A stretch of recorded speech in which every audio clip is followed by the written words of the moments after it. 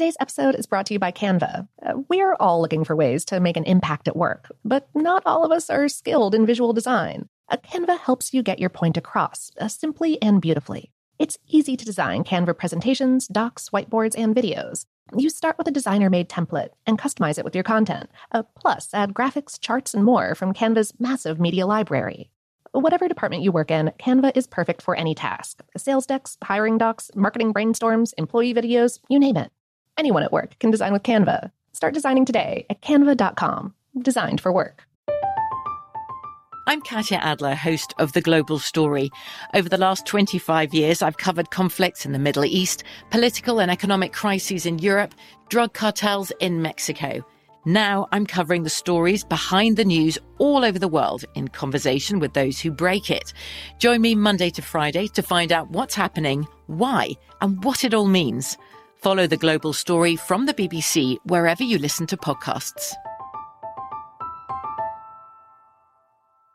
What's up, this your boy Lil Duval, and check out my podcast, Conversations with Unc, on the Black Effect Podcast Network. Each and every Tuesday, Conversations with Unc podcast feature casual and in-depth talk about ebbs and flows of life and the pursuit of happiness. Unlike my work on stage, I tap into a more serious and sensitive side to give life advice and simply offer words of encouragement, yet remind folks to never forget to laugh. Every Tuesday, listen to Conversation with Unc, hosted by Lil Duval on the Black Effect Podcast Network, iHeartRadio app, or wherever you get your podcasts.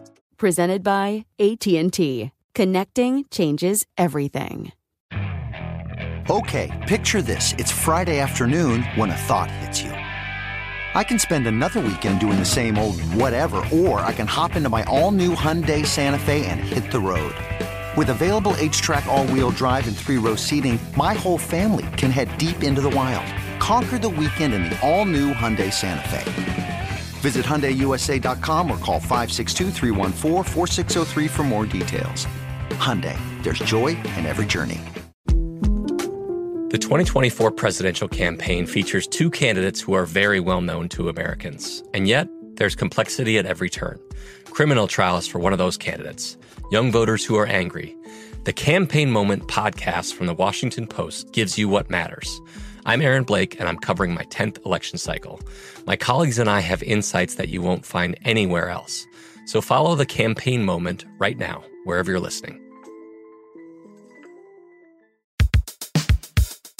Welcome to Brainstuff, a production of iHeartRadio. Hey, Brainstuff, Lauren Vogelbaum here. There's an inscription attached to the wall of a tomb in the ancient Italian city of Pompeii that's not honoring the deceased. Far from it. It reads, in translation, "Stranger, stay a short while if it is not too troublesome, and learn what to avoid." This man, who I hoped was a friend of mine, brought prosecutors to me and instigated proceedings. I am grateful to the gods and my innocence. I am free from all trouble. He who deceived us, may he not receive the household gods nor the underworld. This perhaps petty piece of archaeological graffiti is known as a curse tablet. It was written by an ex-friend of the deceased and put on display for the whole city to read after his death. Though it might seem strange today, writing curse tablets was a common practice in ancient Rome and Greece. But what was the purpose of these objects, aside from the obvious, and who was writing them? Today, we're talking all things curse tablets. Curse tablets essentially did what the name implies. They were objects, usually from ancient Greece and Rome, upon which somebody wrote a curse.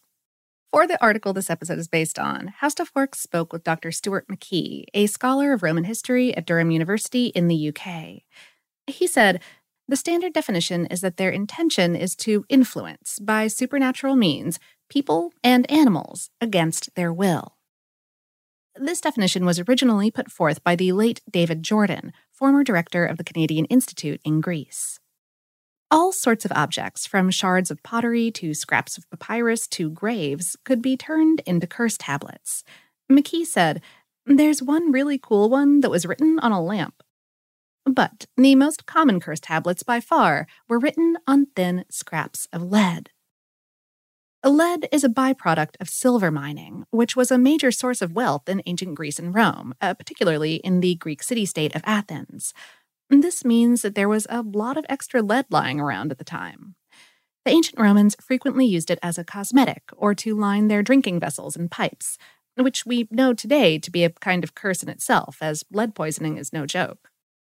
But they also used it to inscribe messages, especially ones to the gods.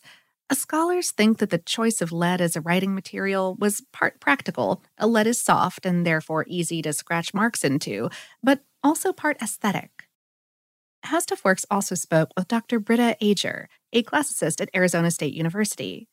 She said, "You get the sort of silvery, fluid-looking line against the oxidized surface of the metal. It just looks magical."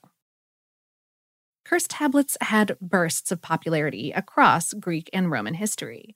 But when they were fashionable, they were ubiquitous across social classes and situations. Wealthy politicians would sometimes curse their political rivals or the opposing party in a legal battle. Working-class folks would curse thieves, murderers, their crushes, or the chariot racing team that they wanted to lose. There are records of enslaved people using curses.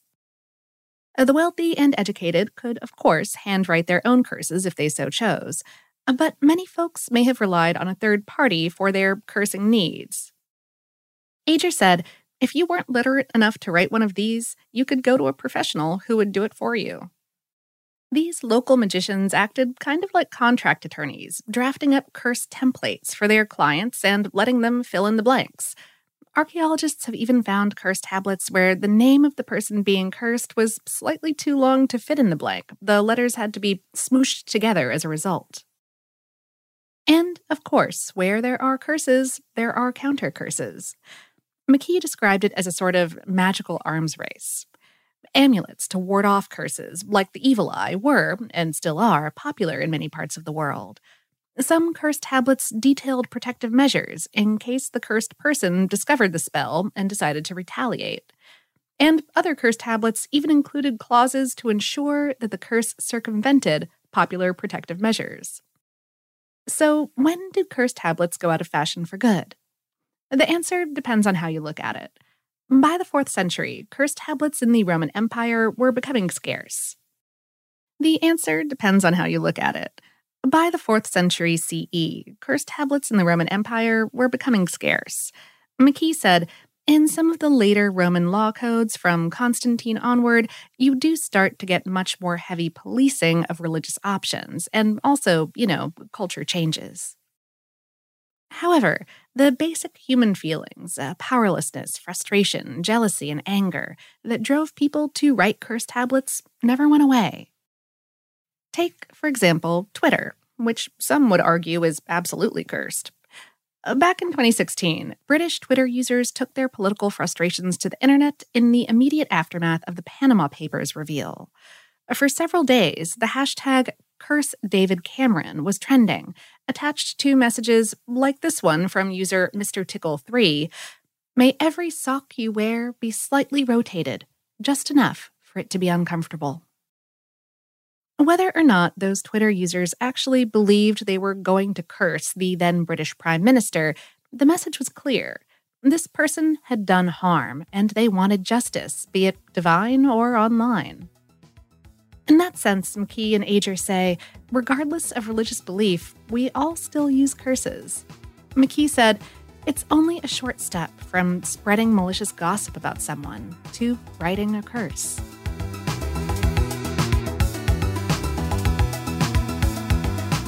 Today's episode is based on the article "Ancient Folks Didn't Have Twitter, but Boy Did They Have Curse Tablets" on HowStuffWorks.com, written by Joanna Thompson.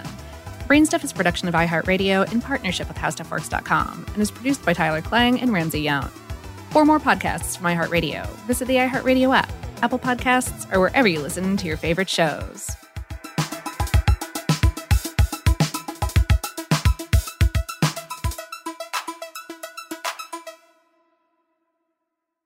Today's episode is brought to you by Canva. We're all looking for ways to make an impact at work, but not all of us are skilled in visual design. Canva helps you get your point across, simply and beautifully. It's easy to design Canva presentations, docs, whiteboards, and videos. You start with a designer-made template and customize it with your content. Plus, add graphics, charts, and more from Canva's massive media library. Whatever department you work in, Canva is perfect for any task. Sales decks, hiring docs, marketing brainstorms, employee videos, you name it. Anyone at work can design with Canva. Start designing today at canva.com. Designed for work. I'm Katya Adler, host of The Global Story. Over the last 25 years, I've covered conflicts in the Middle East, political and economic crises in Europe, drug cartels in Mexico. Now I'm covering the stories behind the news all over the world in conversation with those who break it. Join me Monday to Friday to find out what's happening, why, and what it all means.